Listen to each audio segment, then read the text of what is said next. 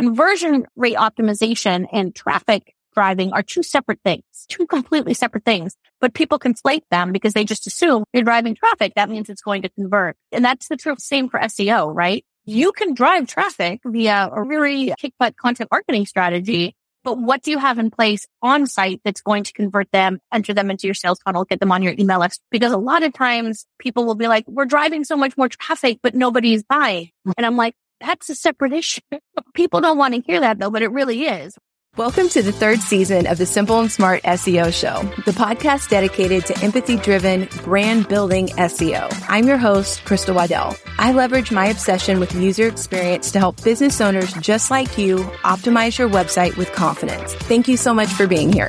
Let's jump into another great episode. We are back with another awesome episode of this Simple and Smart SEO Show podcast. I am here with a special guest, Nina Gibson, who is going to talk to us all about SEO and its importance and its changes. And we're just going to have a super fun conversation. But before she introduces herself, Nina, I wanted to tell you that I heard you on the Product Biz podcast with Monica. And as soon as I heard you talking, I was like, oh my gosh, we have to have a conversation because you were just so straightforward with your SEO application and the tactics and the ideas that you had about really having high performing strategies. So I was hoping you could introduce yourself, tell us about your SEO journey, and definitely want to welcome you to the show. Thanks for being here. Yang, thank you so much, Crystal. I am super excited to be here. And I appreciate you saying that about my episode with Monica, which was super fun. It was such a good conversation with her. I'm Nina Gibson. I'm an SEO expert and digital marketer. I've been in the space since 2009. I started in enterprise level SEO, and in 2014, I went out on my own as a business owner. I don't know when this episode is airing, but 2024 is officially my 10-year anniversary. So super exciting. And I started a lot of agency level work as a contractor, freelancer, doing all of that. But in the past few years, I've really shifted to female owned businesses and helping them leverage the amazingness that is SEO in the entrepreneurship landscape. Awesome. So we talked just a little bit before we hopped on here about how SEO really is a male-dominated industry. Mm-hmm. And there's been some chatter in SEO circles about how SEO is changing and how SEO's ruined the internet. And so I was just wondering if you had any thoughts on that you'd like to share, maybe expound on a little bit more. Yeah, I think it's really interesting that the idea that SEO has somehow ruined the internet, because the entire purpose and intent of good SEO is to meet the user need. So if somebody is doing SEO the way it's meant to be, that means that they're creating content around the user. So the idea that it's somehow ruining the internet it's false, because everything has a good intent when it comes to SEO and content creation and things like that. But that being said, there's so many old school SEO tactics that I think are still at play, or that people have perceptions of buying links or just creating a bunch of crappy content just for the sake of creating content. And Google's really trying to tamper that with like their helpful content update and things like that. And the space is changing. The advent of ChatGPT and OpenAI into the public landscape has 50% changed the game. And it's changing so rapidly that it's hard for any business to keep up with. So I don't think SEOs have ruined the internet. I think if anything, people's behavior and their online search behavior has changed so rapidly, it's hard for even a company like Google to keep pace with it. So I think that's a big part of what we're seeing. And now with AI, it's just every day something new. Yeah. So you said something that I think is so important, because once I started diving into SEO myself for my Shopify store, I started realizing how it converged with all of these other practices that were almost like siloed in the internet, like user experience for one. So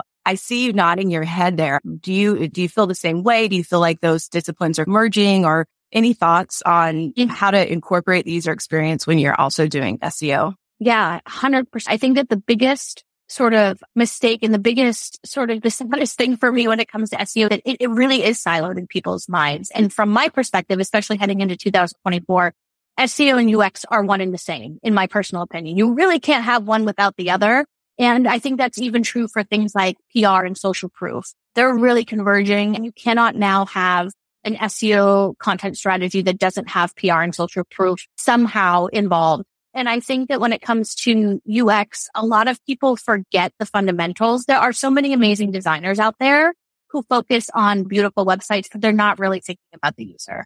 They're not really thinking about how should the navigation be structured. This is especially true for product-based businesses. I see so many small product-based businesses on Shopify with amazing products. And I'm like, it just says shop. There aren't any other, there's nothing. Or their product pages are really thin because they're worried that's going to impact conversion rates and things like that. But really the UX component is anything you do for user experience is going to help your SEO and vice versa. That sometimes takes time figuring out what that is, but playing around with button colors, understanding what information users need to be able to make a purchase, making your navigation really clear and easy to understand.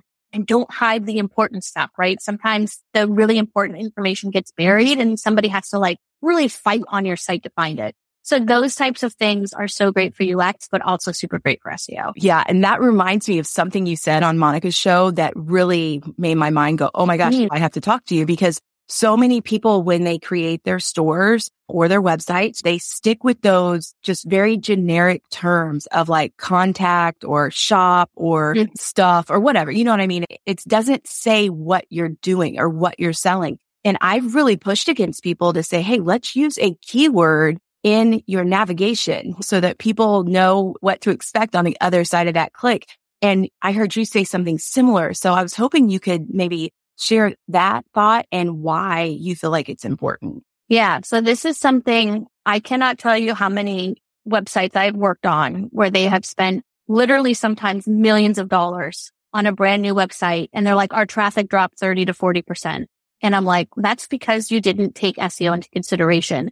And truth be told, and this is especially true for e-com, you should not be building a website without having done keyword and market research first. Every single thing you do on your website in terms of your navigation structure, your interlinking strategy, your collections page, naming conventions, the words that you're using on your pages, how you're even naming your products needs to be rooted in SEO, aka keyword research and market research, to understand the terms that your users are actually using to find the products that you sell. And if you're not doing that right from the get-go, it's going to be really hard for you to get a leg up. And there's a lot of chatter that keyword research is going to become less important. And I think that's true with a caveat. Short tail keywords like running shoes, I think, are going to become less pertinent. Long tail keywords that tend to be less competitive and lower search volume, like best running shoes for wide feet, I think are going to become more the norm. If you are not leveraging that on your website, you're already a step behind when you launch. So it's really important to make sure your collections pages aren't just collection 1 or collection 2. If you sell beeswax candles, then it needs to say beeswax candles. And also headings. Only one H1 per page, and that should mimic really the target keyword of that page, and so on and so forth. Keyword research informs almost everything you're doing on your website. I get really excited talking about it. So yeah, because it's so important. And I'm over here cheering you on because it's almost like you're preaching to the choir, because I'm like, yes, it's just so good to hear someone else say that you don't have to be afraid of not being generic. It actually works in your favor. Absolutely. Yeah. 100%. Yeah.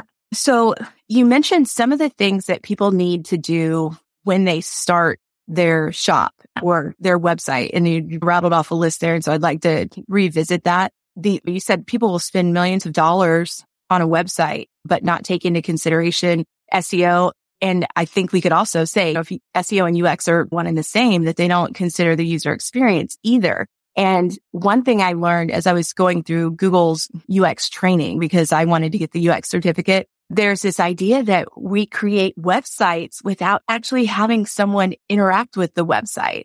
So how do you incorporate that, or do you have any suggestions for people who are trying to improve their website, but yet may not realize you need a user to interact with it to really help you improve it? 100%. It's such a good point. So the first thing I will say is it can't be you, because you are too close to it, right? And you're not able to get perspective.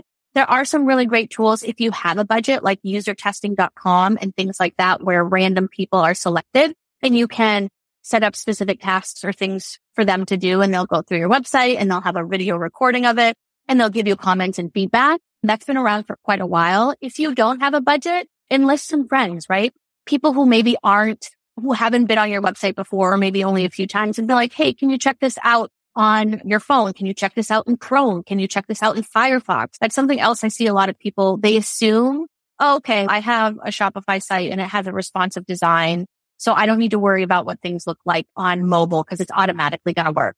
No, I was working with a major beer company last summer and they were running a promotion and it was geared toward men, beer company. And it was a guy in jeans with some sort of fanny pack on. And on the homepage on a desktop site, it was the full image of the guy. Nobody checked it on mobile and it was just 100% zoned in right on his crotch, right? I mean, it wasn't great. So under mobile, people are landing on their homepage and all they see is this gentleman's, business up front and center because nobody had checked on to see how that looks on mobile. But that they assumed it would be fine because it's responsive design. But I think those are the types of things that we really need to take into consideration and either, enlisting friends or family if you don't have a budget, or if you do, using something like user testing to get people's eyes on your site so they can walk through. Because oftentimes things that feel intuitive to us as a business owner are not intuitive to how people actually use the internet. And there's an enormous amount of research and case studies out there on the different types of internet users, how people interact with your content. Listen to those case studies. We just do not assume that you know how people are going to interact. There are colors that we should be using for CTAs. There are structures to pages, how people scan websites, especially on mobile. Pay attention to those things. Do some reading. There's a lot of great free information out there, but 100% have other people beside yourself take a peek at your website. Yeah. And again, I think it's really interesting, like how you can just learn new things that you may not be aware of. Like when I went to the Brighton SEO conference in San Diego back in November, they had different people talking about color theory. I never really thought about color theory on websites, but one thing that stood out to me from the presentation was like the color red is difficult to read on a screen. So even when you're creating like SEO reports for someone, we associate the color red with, hey, warning or whatever, but you got to find a different color and just the colors that people associate with certain feelings or whatever. It's just things that go so far beyond just setting up a shop to sell things. It's interesting. It is really interesting. I think that just speaks to the idea that marketing a business online is not as simple as getting an Instagram following and having really great product. And I think that this is just something I've done PPC as well, managed millions and millions of dollars for big global brands. Everything works together. SEO is 150% foundational for a business. There are so many different pieces that come together that make a business successful online. And I think that the biggest sort of delusion is that all you need to do is go viral on TikTok, or all you need to do is build a following on Instagram, and then that's it. When really there are all these different facets of online business that need to happen. And what people don't realize, I think sometimes, is SEO is rooted in much all of them, especially as we head into 2024. So this idea of SEO is its own little thing over here and it's techy and I don't really need to worry about it is like the biggest lie that I've ever seen perpetuated. It needs to inform everything that you're doing. Oh, I just so appreciate that you said that. And before we jump back to the foundational things that you talked about, the website needs for SEO, because I really do want to go back and revisit it. One question I want to ask you is, if somebody who's DIYing their website, they want to do something that's going to have the most impact in terms of their SEO strategy, what would that one thing be that you said, do this today and this will have the greatest impact for your SEO? Yeah. So I think a few things depend on if you're an e-commerce site or not, but let's assume that you're e-commerce. I would say it would be to make sure that you're targeting one unique keyword per page, that your collections pages are targeting overarching categories, and then it breaks down from there if you have sub-collections, and that your product pages are optimized accordingly. So from that, we'll pick just your collections pages. They really need to be, again, if you're selling beeswax candles, coconut wax candles, etc., whatever that primary target is, do some keyword research and make sure that it has an optimized title, a description, an H1 that corresponds with that target keyword. And there's a little bit of, back and forth on whether or not on-page copy for e-commerce pages like collections pages is necessary. I think John Mueller made a comment about it, that it's not. I disagree because it creates an opportunity to create interlinking that otherwise might not be there for e-commerce sites. So for that reason, I think it's really important. So I would say focus on your collections pages. That would probably be my number one. There's so many different things, but really nailing those collections pages because they should be targeting those broader categories that are going to drive traffic for you. Man, I think it's such a great takeaway that sometimes the actual benefit for your business goes beyond just the general reasoning of why people do things. And so that's a great point. Sometimes it's not going to make sense for everybody. Sometimes it will make sense for everybody. But what's most important is that it makes sense for your business, right? 100%. 100%. Yeah. Okay. So let's go back to this foundational setup. Okay. So let's pretend that, okay, maybe I didn't create my website with SEO in mind. What are some steps that one could go through to go back and optimize what's already been done? Yeah. So the first thing I would recommend doing is if you haven't set up Google Search Console, to set it up and get an idea of how Google sees your site. What are you currently ranking for? Is it aligned with what your website is about, either your products or your services? And then go from there. Start thinking about your navigation pages. So if you're a product-based business, again, like your collections or categories, if you're a service provider, whatever you have in your top navigation. And based on how Google is seeing your website and what you're ranking on, do some keyword research. Use that Google Search Console data as a jumping off point and do some keyword research to figure out, okay, what should I really be targeting on each of these pages? So for example, if you're a health and wellness coach, your services page might be, health and wellness coaching for moms over 40. And your about page might be, health and wellness coach.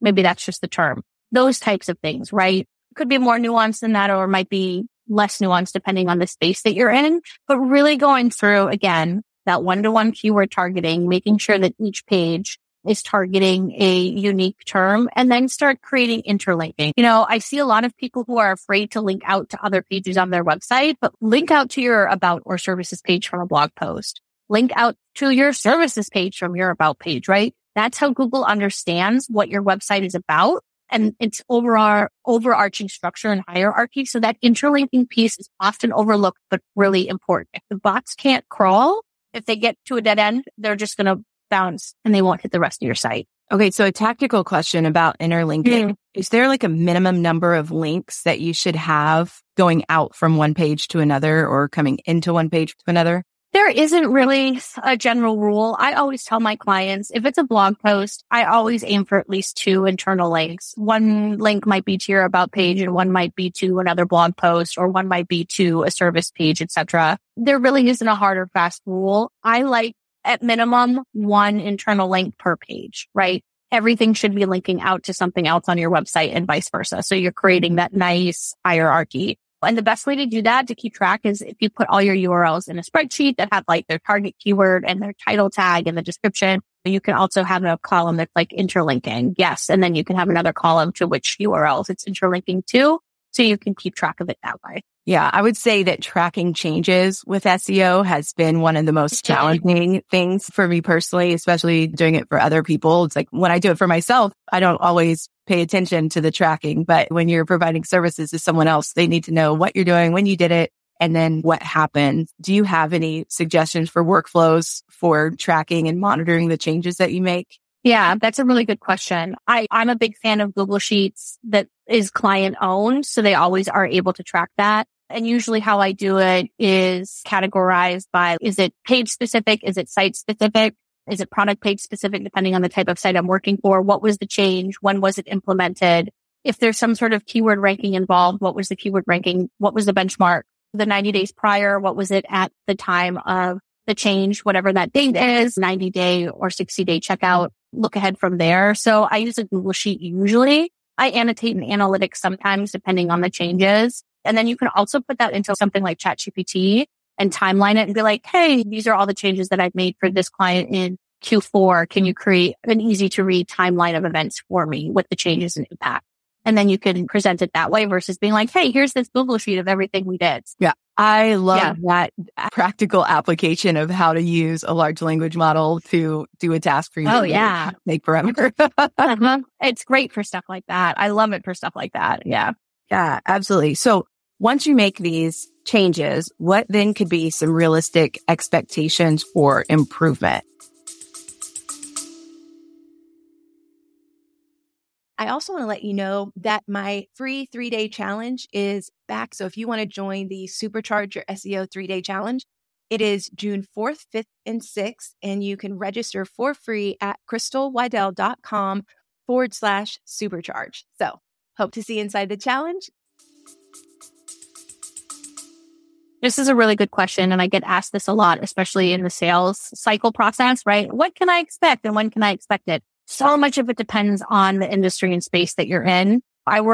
She's still a client, but she's an online retailer. She has a very successful Etsy shop, but she was like, I want my website traffic to grow too. And we optimized at the beginning of January of this year. And within 2.5 weeks, we were already seeing 25% traffic growth on core terms to her collections pages for her Shopify website. I would say that's a little bit of a unicorn, especially because the space is moderately competitive, but her site was primed for it, right? We just did a little bit of fine tuning and things like that. Other sites, it can take a year to see the results, right? Residual growth, like over time, it's incremental, but it's not really till you hit a year out where you're like, oh, wow, this grew 25%, but it took that full 12 months. And it depends on what we're trying to do, right? Are we just trying to get low hanging fruit? Okay. Low hanging fruit will probably be like a 60 to 90 day before we start to see impact. Are we going after a really competitive space? Okay. So there are a lot of different sort of nuances to that. But in general, I tell clients a minimum of 90 days, a minimum,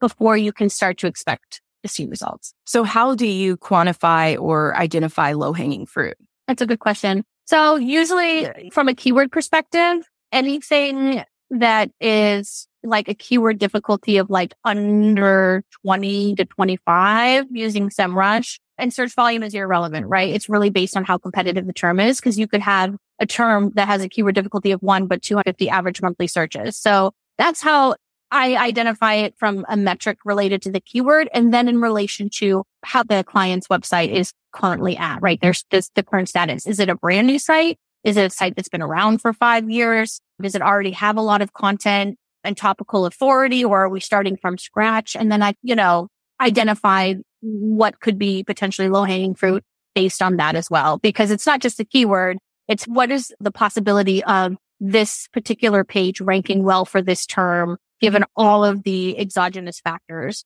And so it varies by website, but the first thing I look at is how competitive is the term in the space. And then you mentioned that you used to work in PPC. Yeah. So I'm curious, do you think it's important to implement your SEO strategy and kind of execute that and then implement some sort of retargeting campaign? Or is it better to start with PPC until you get going and then implement SEO? Or do you have any thoughts on the when and what to do first or next? Yeah. So PPC, I always say, if you're not ready to lose money and you don't have budget to lose money, then it's not ready for you. And so I always have clients back out their KPI metrics. So let's say you're an e-commerce site and you have a 1% conversion rate on your site with an average order value of $50. Let's say for the sake of math that it's $1 a click in the space that you're in, probably going to be more. So if you're getting 1,000 clicks, right, at $1 a pop, that's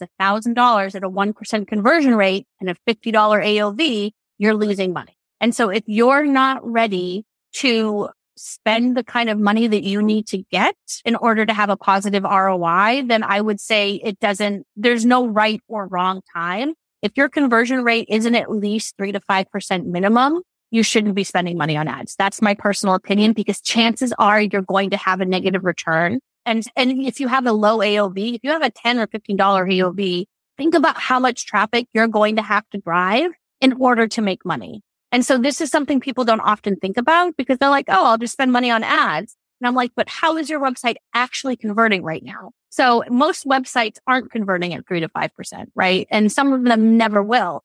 So you really have to back out your metrics and understand, how much do I need to spend based on the current like auction space, when $1 a click is generous. But I mean, with PMAX and things like that, it's possible in order to get a positive ROI. And so it's usually a lot more money than people realize. Plus then there's a management fee if you're hiring somebody to do it and all of those things. So I always say start with SEO first. A, it's evergreen. B, you don't have to continue putting money into it, right? And C, it's foundational. So PPC is the next step once you have an established conversion rate and an AOV that can support ad spend. That was such a great breakdown because that's something that I've looked at for a long time. And I was trying to figure out like, at what point would it really make sense for me to do X, Y, or Z? And I found some fun little workarounds with low ad spends on Facebook, retargeting, and even on Pinterest. But I was in a Pinterest group where they recommended spending 4 times the cost of your product per day for your ad spend. Now, the cost of the product that I sell is $200 or higher. So I was thinking, ooh, that's an expensive experiment at $800 a day, trying to make sure that I'm getting in front of the right person. So I think just your tips there are very spot on and just helps you understand like your numbers, like what numbers are we actually comparing here? Exactly. And not a lot of small business owners it's not that they don't know. It's just some people start businesses and they've never been in marketing or things like that, right? So really understanding your KPIs and really understanding what it takes to be profitable before you add any kind of ad spend onto it. And I think too, people assume that this is everybody, whether you're an enterprise level CMO or a small business owner, people assume that driving traffic is the only thing that you need to do. I can take $20,000 and drive a ton of traffic all day long, right? That doesn't mean that it's going to convert. Conversion rate optimization and traffic driving are two separate things, two completely separate things, but people conflate them because they just assume you're driving traffic. That means it's going to convert. And really, and that's the true same for SEO, right? You can drive traffic via a really kick-butt content marketing strategy, but what do you have in place on site that's going to convert them, enter them into your sales funnel, get them on your email list, what have you? And so understanding that those are two distinct, overlapping and parallel things in your business is really important because a lot of times people will be like, we're driving so much more traffic, but nobody's buying. And I'm like, that's a separate issue. People don't want to hear that though, but it really is. And so if people are coming to your website at a large clip in 4 things that are related to what you sell or the service that you offer, and they're not converting, it's time to take a look at your website and see what the issue is. So that's, I think a really important distinction. Traffic, driving traffic and brand awareness and converting that traffic, 2 different things. Yeah. So I'd love to hear your thoughts on like how to drive better converting traffic. But I want to share a story that is slightly embarrassing, but also hopefully slightly inspiring. I make senior night gifts for athletes. And so I have tried to create this content hub of senior night resources.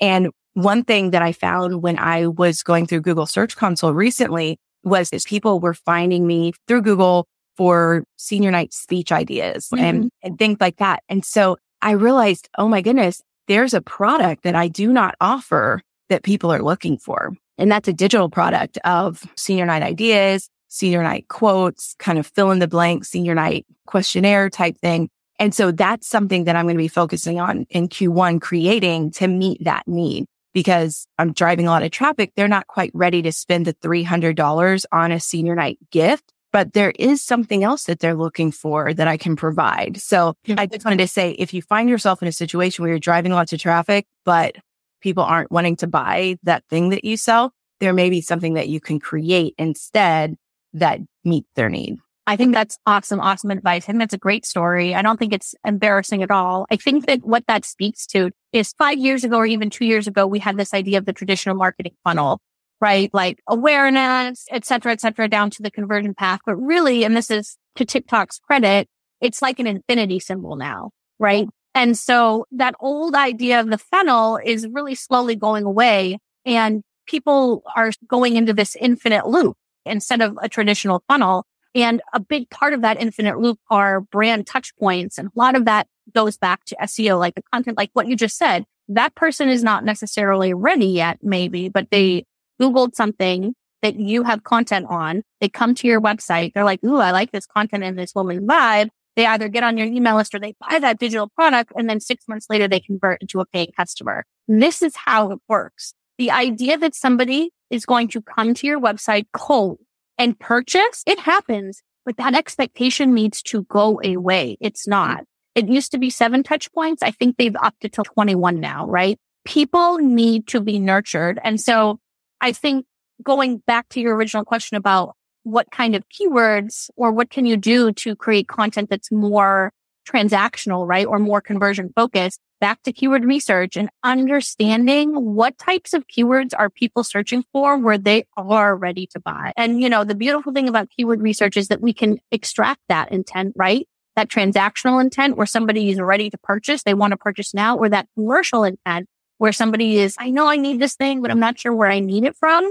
And as Google heads to this SGE search engine experience, which I think will probably launch sometime in Q1 across the board, we know for a fact that informational keywords they're not on their way out. They're always going to be important, but Google's really prioritizing transactional and commercial based keywords. So I think how you can better target that is create content around, let's say, for example, you sell running shoes, a runner's guide to running shoes for wide feet. That's going to have a commercial intent, that term, like running shoes for wide feet. I know this for a fact. I have a client that is an e-commerce store that sells running shoes and other things, but you can create an entire guide around that. That person might not convert right away, but they're going to remember that you created and served them really amazing information about how to find a wide fit running shoe. And they're either going to get on your email list or they're going to come back 2 weeks later and buy from you. So thinking about that type of content that's transactional or commercial intended, but outside of just a traditional product page. Of course, you want to get people on a product page for transactional keywords,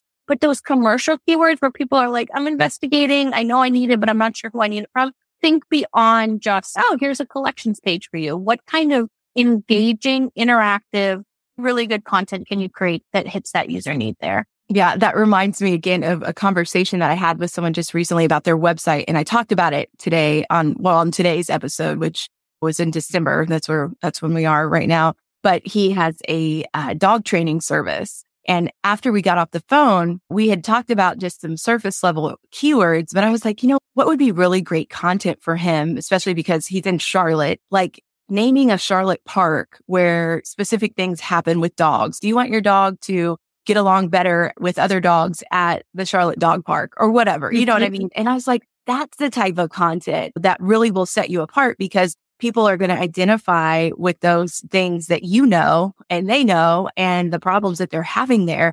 And so I think that's such a great exercise. I'm going to have to put that into ChatGPT or something and just like needing better questions about how you can make that content connect with your person where they're at. Exactly. And people also ask is the best place for this. We know that Google is pulling people also ask into the SGE search experience. So even if those are zero search volume terms, they're important enough that Google puts them there. So if you're like, I have no idea what people are asking about X topic, pull something from people also ask and start creating content around that because that's Google telling you this is what people also ask. Yeah. I love that someone said that is just such a great resource for the user journey. Oh, it's amazing. Yes. So 100%. Because once they ask this, then they look for this and they look for that. So as you're thinking about those 6 touch points or 21 touch points, it's, here they are for you. Yeah. And what you just outlined right there for anyone listening, and we're not going to have time to get into this, but that's a really great place to create a content pillar strategy for your website, right? You create an overarching content pillar topic that is usually a how-to, a what is, or a guide. Right? That's usually really meaty, like 3,500 or more so words. And then you create some sub content pillars underneath that, which is like 1,500 words. And then you create a few baby blog posts to support it, which are usually around 750 words. And what you just outlined from that people also ask journey can be a guide for creating that content pillar. And the next thing you have 8 to 10 pieces of super, super authoritative topical content around one specific topic related back to your core expertise. Yeah. We can stop there, but I do have one more question because that content journey is just so neat to me. And GA4 kind of breaks that down. I can't remember what it's called where they interacted with your brand. So I just wondered, is there a way to extract that from GA4? Is there like any quick way to do that you have to share or know anything about that? Yeah, I think you can download the links, but I think that the best thing to do is to not think of it holistically necessarily, but think of it on a page-to-page basis. If you created a landing page where you're purpose is to get people on your email list, look at that landing page and then the flow from there to understand, okay, nobody's getting on the email list. They're not even going to that email list sign up page, but they're going over here. And I would look at it in microcosms, right? And break it down because you can look at that and be like, this is really overwhelming. So I would think about what are the goals of each of the pages that I have on my website, and they should have goals, right? And then look at the path from there because I think that helps make it a little bit more digestible. Okay. Yeah, that's great. I do take a very high view of things sometimes. And even my dad said, he's like, you got to break that down. Exactly. Break it down. Yep. I'm like, no, I'm eating this elephant in one bite. Okay. Oh man. Okay. So this was super, super informative, Nina. Thanks so much. That whole infinite loop of traditional funnel, like I love that visual so much. But if someone wants to contact you, where are all the places they can find you? Yeah, you can find me on Instagram. That's usually where I'm hanging out at Nina Gibson Co. And then my website, ninagibson.co, is where you can check me out, find me, shoot me an email, get on my email list. I share a lot of stuff by email on a weekly basis. So yeah, I would love to connect. Yeah, I got on your email list. I really enjoy it. Yeah. And then just even more specifically, if there's like a right fit client right now that's looking for you, how can they identify themselves that they're, ready to work with you? That's such a good question. I think if you are a product-based business or you are somebody who is creating a lot of content right now and it's just not doing anything for you, then that's something that I can 100% help with. I offer SEO coaching, I offer done for you, and then audits and power hours.